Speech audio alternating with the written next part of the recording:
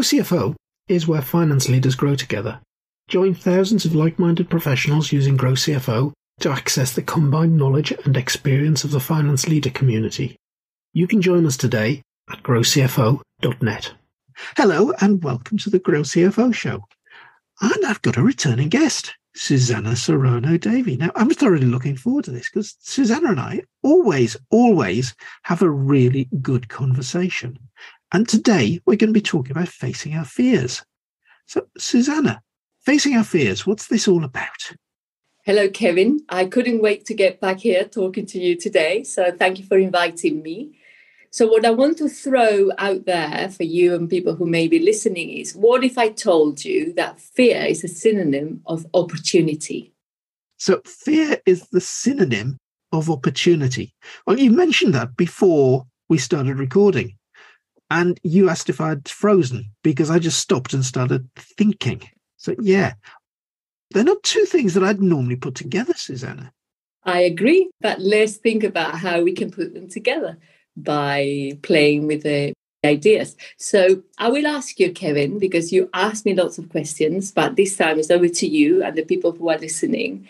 Have you ever had an experience that was so bad, so traumatic for you that you said, never again, I'm just not going to go there? Now, actually, I'm struggling to think of one straight away. Okay, it might come. Okay. Don't worry. Right. I can think of situations where I've done something and then subsequently found a much easier way to do it. Okay. I'm not going down that particular route because I know where that leads, and hey, we'll do it this way instead. Okay. Yeah. Let's go for something more mundane, because sometimes when we think about facing fear or fears, we tend to think about snakes or spiders. We tend to think about really extreme things. But I think what we do with our fears sometimes is, I'm going to describe what I'm holding in my hand now. Is we have a box. We all have a box. Yeah. Can you hear the noise? Can hear the noise. There's definitely something inside that box. And inside this box is my fear of scuba diving. Fear of scuba diving. Now, that's interesting, Susana. Scuba diving, I'd love to have a go at that. There you go. So my point is that sometimes we hide our fears in a box. Yeah. Either consciously or unconsciously. And starting to work with those fears can actually unlock a lot of opportunities, both in our private lives and also at work, of course, which is why some people are listening to this podcast today to say, how can I get that CFO job? So to tell you about my scuba diving, which is more interesting than finance as a startup. Oh, much more interesting. It's probably better than talking about my fear of snakes. 10 years ago, I went on a family holiday to Sharm el-Sheikh. I don't know if you know Sharm el-Sheikh, but it's renowned for scuba diving. Beautiful place. We went as a family with the children and we thought, okay, let's just have a go. And so that I don't make the story too long, what that led to was to an immersion, a 30-minute immersion that for me was one of the most difficult times of my entire life. I was anxious. I couldn't breathe. My eyes were like saucers. It was all like in a slow motion for me. And in my head, I was just telling myself, I can't breathe. Why am I doing this? If something happens, I can't breathe up to the surface. So at the end, when I finally got up and got out, I thought, I'm just never going to do that again.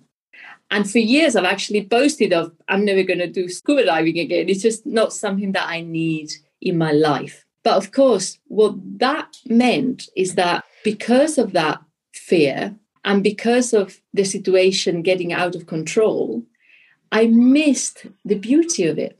I didn't see the fish, the light.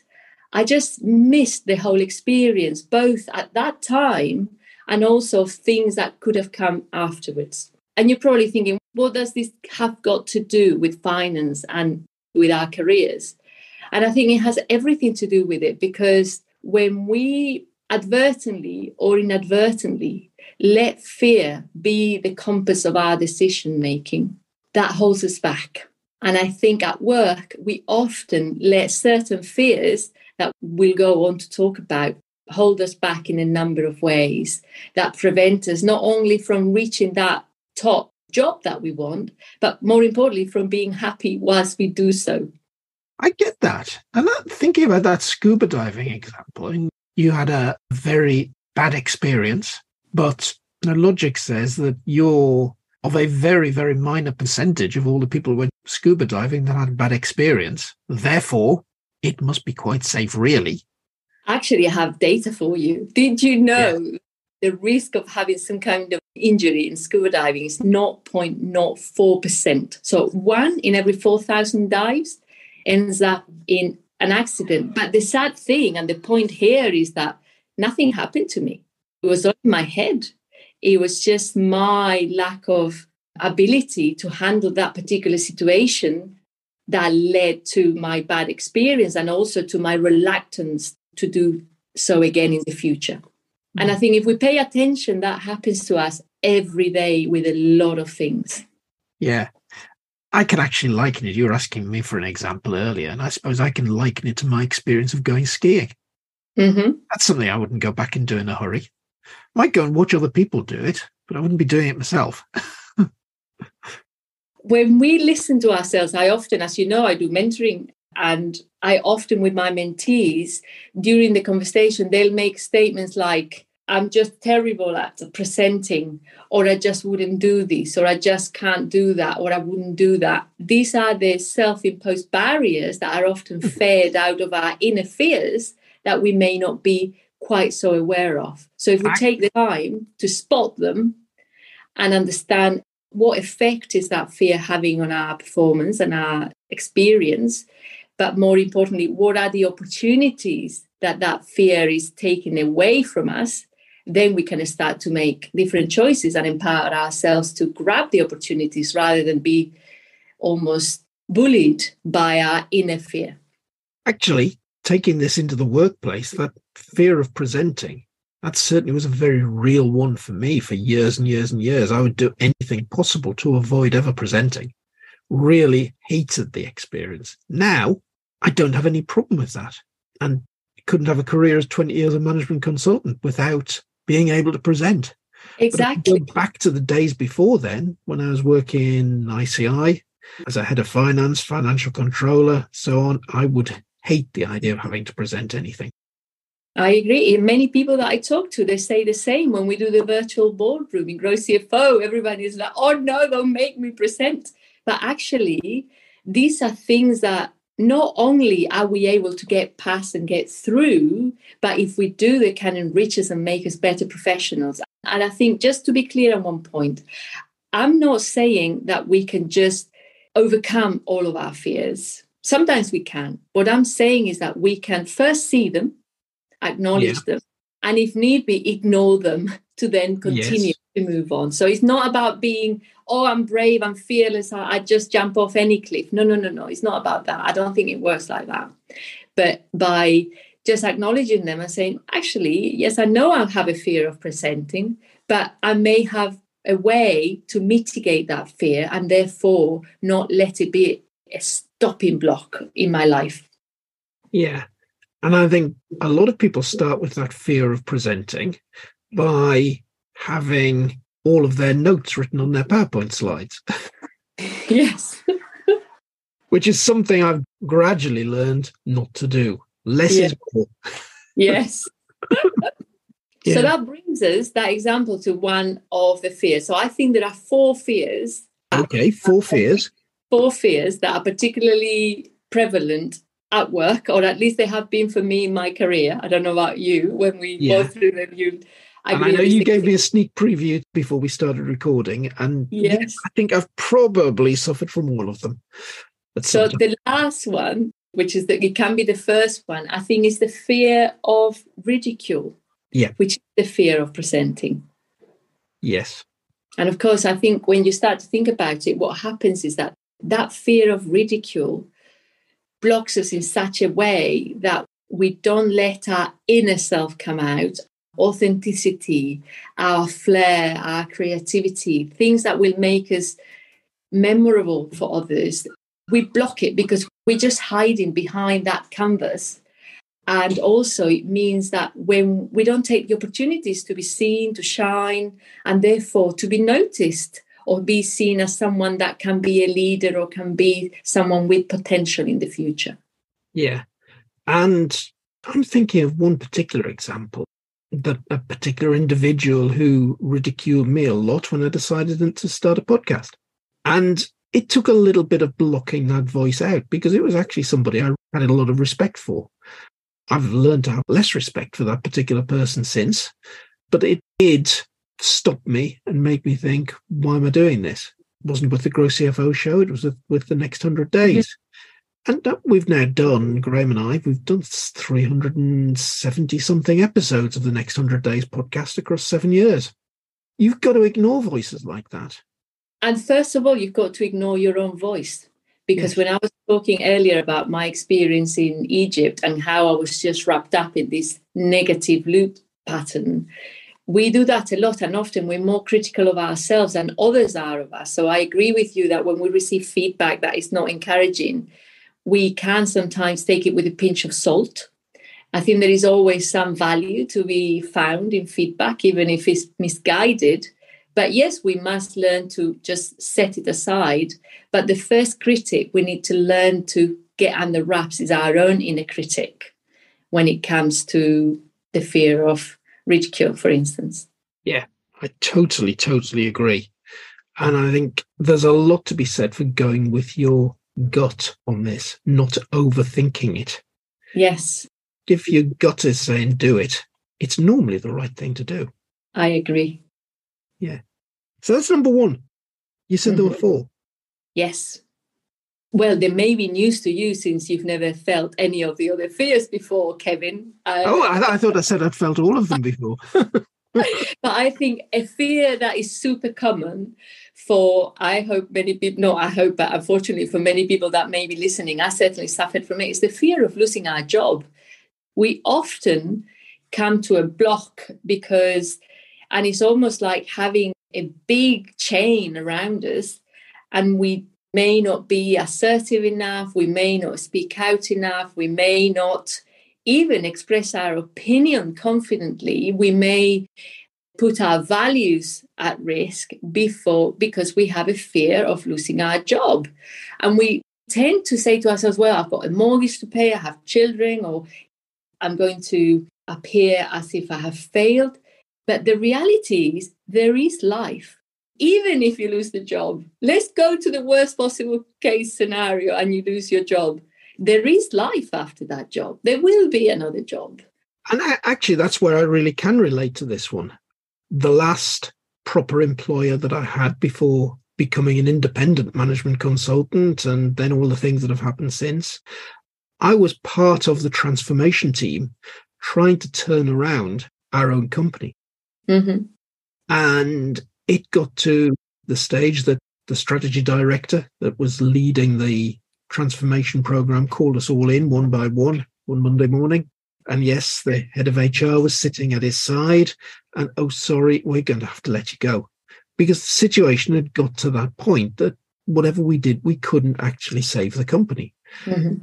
So I remember, and we all kind of knew it was coming. It was no surprise. But when it had actually happened, that's actually when the fear kicked in. What's the future hold? How's the mortgage going to get paid? Mm-hmm. Where's the next job coming from? And I know now that why on earth did I ever worry? Exactly. I mean, you don't see 15 years later, things actually gone wrong. You don't see many accountants out of the job, really. Thankfully, we're a profession that is very demanded in the workplace, yes, that we have a specific set of skills that actually are very transferable across countries. I've worked in England and Spain and many other countries, and also different industries. So we're not very founded in our fear of losing our job. And yet, why do we let it sometimes run away with that sense of sometimes hidden? We don't notice these fears. And that's what I'm trying to encourage people to do today, is to almost connect with that fear that they may have that is blocking them in their path.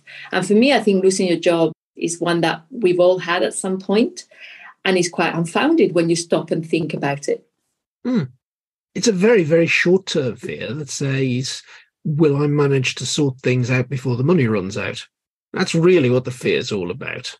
Fortunately, in my case, I did, and then followed an extremely interesting 21 months. Yes, I took a 3-month contract with EDF Energy, program managing the finance transformation on 2 of their coal-fired power stations. 21 months later, the 3-month contract ended, and I learned so much out of that experience. I never really had the intention of setting up my own business, but effectively the circumstances dictated it. To be paid as an independent consultant, I had to have my own company and so on, and I just carried on thereafter. If I'd never been put in that position, I'd probably never have gone down that route. Sometimes it's important to, and if we just take it to, even when people are thinking about changing companies or changing jobs, I think quite a lot of talented people hold on in a company or in a job for rather a long time because of that fear.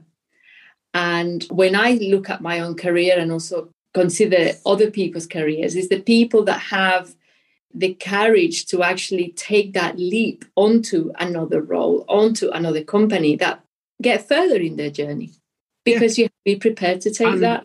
In that particular example I've just given you, that's one thing that I know I should have done. I should have left that organization at least 12 months before I did. But it wasn't until I was actually pushed that I left. And it's sometimes we do need a little push. As you know, I gave up my full-on corporate role about 3 years ago now. And at that time, what pushed me to do that was a health problem. And at the time, for me, giving up my CFO title and self-image that I had of myself was so hard, because I'd worked for 20 years to build this professional woman that could do all these high-powered things in theory. And then suddenly I was literally naked in my room and thinking, I don't want to do this for the next 15 years of my career. And that was the fear of losing your job times the fear of not even having an identity in a way. But yet life has found a way to help me transition into what I do today, which I thoroughly enjoy. I am so glad I took that step, a little bit pushed, as you said. I've heard a quote out there that says, one of our challenges is that we can only see life through the eyes of our past. And what that means is that we are sometimes unable to imagine something that we haven't seen and lived. And because we haven't seen it, it's not within our even remit of imagination when it comes to, for instance, career choices or lifestyles or whatever it is we choose to do. And if we let go of this fear of losing our job, not only may we find a better job, but even our life can be transformed into something different to what we're expecting. Because, for instance, a topic that I covered with one of my mentees last week was, she was saying, well, if I don't make it to CFO in 3 years, I will have failed. And I said, it's great that you have that aim, but there's a lot more to you as a person than achieving your CFO role. And sometimes I think we focus so much on achieving what we think is right at a particular point in time that we lose track of other things that are important in our overall development and overall life experience. And it's not so bad if we lose our job, or it's not so bad if we don't get to CFO. Ultimately, it's a journey. And if we're growing along the way, then we're going to have more fun rather than just be worried all the time because we might get fired or the company might shut, like in your case, Kevin. Yeah, definitely. A whole journey opened up to me as a result of that one Monday morning in John's office and saying, there's no job anymore. Yeah. Something that Graham and I have talked about on many occasions on the Next 100 Days podcast, because we often talk to people who have left corporate and gone and done things. Quite often it has been because of a redundancy. And if you are ever made redundant, the thing to remember is that it is your job that has been made redundant. Totally agree. A very, very big difference. If you're made redundant, it does not mean that your skills are no good, that you're not valuable. It is simply your job doesn't exist anymore. That's all it means. I agree. So we've covered 2 of them, Susana. We have. So there must be a third one. Yes. I think we're all afraid What shouldn't we be afraid of? We're afraid of making mistakes. Oh, definitely. And I think that fear is sort of founded on totally unrealistic expectations. There is no such thing as we need to be perfect at everything. It's okay to make a mistake, because when we make mistakes, also, if we're too worried about making them, we often hide behind our table and not ask for help when we need it, or demand things from other people. And also, we lack confidence when doing things and even making decisions, which is so important in our leadership journey. So I think facing and challenging fear of making a mistake is a real game changer for moving on as a leader. Don't you think there's something in the finance person's mentality in particular? Because, let's face it, we put together profits, cash flows, whatever it is, and we're communicating an answer to a lot of people. We know we'll have the auditors in, looking at the accounts, and they'll be looking for things that are wrong, things that are mistakes. There are rules of how you treat things. For most things, there's a right way and a wrong way. So there's very much a precision to everything that we do. I think precision is the right word. And I think that gives us a difficulty in dealing with situations where we don't need to be precise. Absolutely. I think dealing with uncertainty and the grays is by far the hardest thing we have to do. But I go back to, okay, we're accountants, we need to be precise, but 100% success rate is just not attainable. For instance, for quite a while in my career, I had outsourcing teams in India. Yes. And whoever's listening to this, surely if you have an outsourced team, you've heard it before that people tell you, oh, because they make so many mistakes and it's terrible and this and that. But the sad thing is that we make all the noise about perhaps small number of mistakes when perhaps 97% of the work is done perfectly and 3% of the work is not done right. Yes. And so what I'm trying to say is that we have to put success into context, because if we're always aiming to know everything all of the time, be right all of the time, and not make mistakes all of the time, we're going to fail miserably because that's simply not possible. And B, we're going to put ourselves under such stress as we go into presenting a meeting, sending an email, because we'll be overthinking. We might reread the same report 3 times before it's sent. That is almost becoming like something that slows you down as well as blocks you in your ability to get on with the job. And okay, you make a mistake, well, you fix it. You find a solution. That's not so bad. And something that I've learned over the last however many years running my own business is the idea that failure is actually a good thing. Mm-hmm. And a lot of coaches will tell you to fail frequently. Mm-hmm. Fail fast and move on. Yes. That's the way you learn. I can think of my own preferred learning style, actually. I really don't like sitting in a classroom and just being given information. I don't really like watching long videos about stuff. I'd much rather get on with it and try it out and see if it works. And how do you learn? By failing.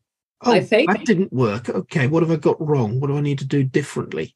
And that whole process makes the right way of doing something actually really stick. And I did a podcast a couple of weeks ago, Susana, with Miles Downey. Miles was talking about the best place to learn is when you're in flow. Mm-hmm. And I know that kind of doing it and experimenting with it and working out what works is probably when I'm in flow. Mm-hmm. And I learn the most from it. I agree. And I think another way in which this fear of making a mistake can block us in our work, and a conversation that will often come out with mentees as well, is we forget we don't have to have the answer right there all the time. So sometimes people will tell me, is that I get a little bit tense in meetings because perhaps a client will ask me a question a technical question that I need to respond, and I may not have all the information, so I need my line manager there. And I would ask, well, does your line manager have the answer to that question all the time? And they will answer, no, they don't always have it. I said, well, wait, why do you have to have it all the time? Why can't you say, if you're asked a question or you're put in a situation that you can't quite respond confidently at that point, why can't you say, I need to look into that and I will get back to you? Or exactly. But when we are under this fear of making a mistake, that idea doesn't even crop into our minds. We just think we need to respond. Where in fact, what we need to do is forget the fear and say, actually, I don't have that piece of information with me right now. And it's fine. Nobody shouts out or complains. It's just the way life is. But yet we put on ourselves such expectations because of our fears that are totally unreasonable, I think. Yeah. And I think the more senior you are, the greater that pressure is in your own mind to have to produce the answer. Certainly it's one that I've felt a lot as a consultant. You're working with the client because you're the expert, because you're there to solve some problems. So you kind of automatically feel if the client asks you a question, you should have an answer for them. But as you just said, that idea of, let me get back to you on that is a very, very viable option. It is. You do not need to give the answer straight away. And also, I think as leaders, we sometimes feel the pressure to also be strong and know it all and guide our team all the time. And that's not, we're humans like they are. And sometimes we have gaps in our knowledge. And it's okay to say to your team member, actually, I'm a bit rusty on this particular thing. Why don't you refresh me? And I think as you grow as well, and when you're a CFO, one of the keys to success, I think, is to have a team that complements your shortfalls really well. So if you come from a commercial finance background, you need a really good techie person in your team, or vice versa. If you come from a very technical background, you may need people that have more experience in dealing with the front office and the commercial issues that might arise. So it's not about knowing everything and being perfect. It's about acknowledging those gaps and filling them in, not with your own self, but with your team. That's what you're there to empower, is your team. Another way of reframing things there, Susana, is the question might be, how do we, or how do I, reframe it as, what's the best way to? Okay. How do I implies there's a right way and a wrong way. What's the best way to implies that there are several possible solutions to think through. I agree.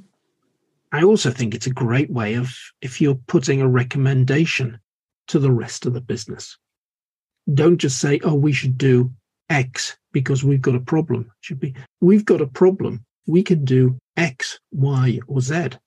Which do you think's best? Absolutely. And that can help you enormously because, we've got a problem. We should do X. There are two possible answers, yes or no. Don't really want the no answer. If you say there's X, Y, or Z, then automatically it gets people to think, well, we've got to choose one of X, Y, and Z, which are all answers to doing something about this. So that's something that really, really worth thinking about in this context. There are multiple ways of doing things. There is no right or wrong. I agree. Yeah.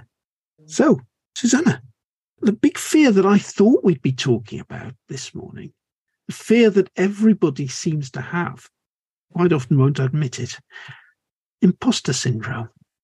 The fear of being found out.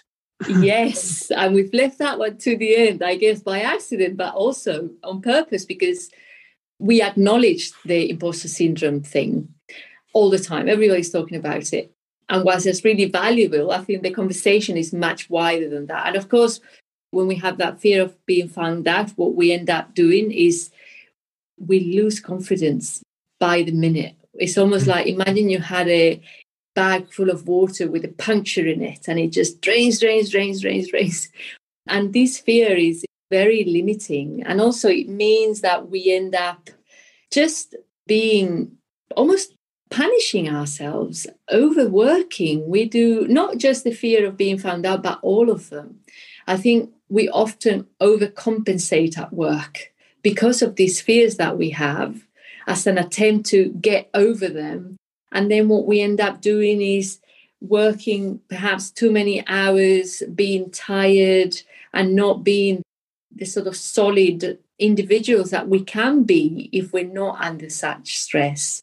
I think we all suffer from it, imposter syndrome. I suffer from imposter syndrome, and it's okay. And to me, the tool and the strategy to handle all of our fears, whether it's imposter syndrome or losing your job or however any of the others that we've talked about, or we may have missed, somebody listening might be saying, oh, I have a fear of this. There's one single strategy that works with them all. One single strategy. Come on. One single strategy. What is it?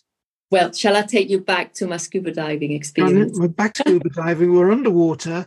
Susanna's panicking. She's got eyes like saucers. Yeah, come on then. Yeah, a very lucky lady, and I travel a fair amount at the moment. And not scuba diving, for me, was almost like a blockage because I go to places that are beautiful. They're known for scuba diving.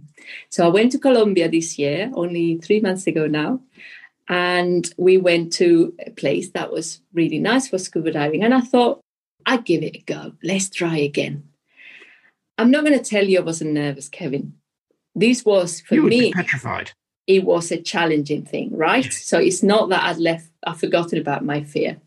But, the one difference between Egypt and Colombia, and this is a strategy I think is key to all of our fears, is our internal dialogue.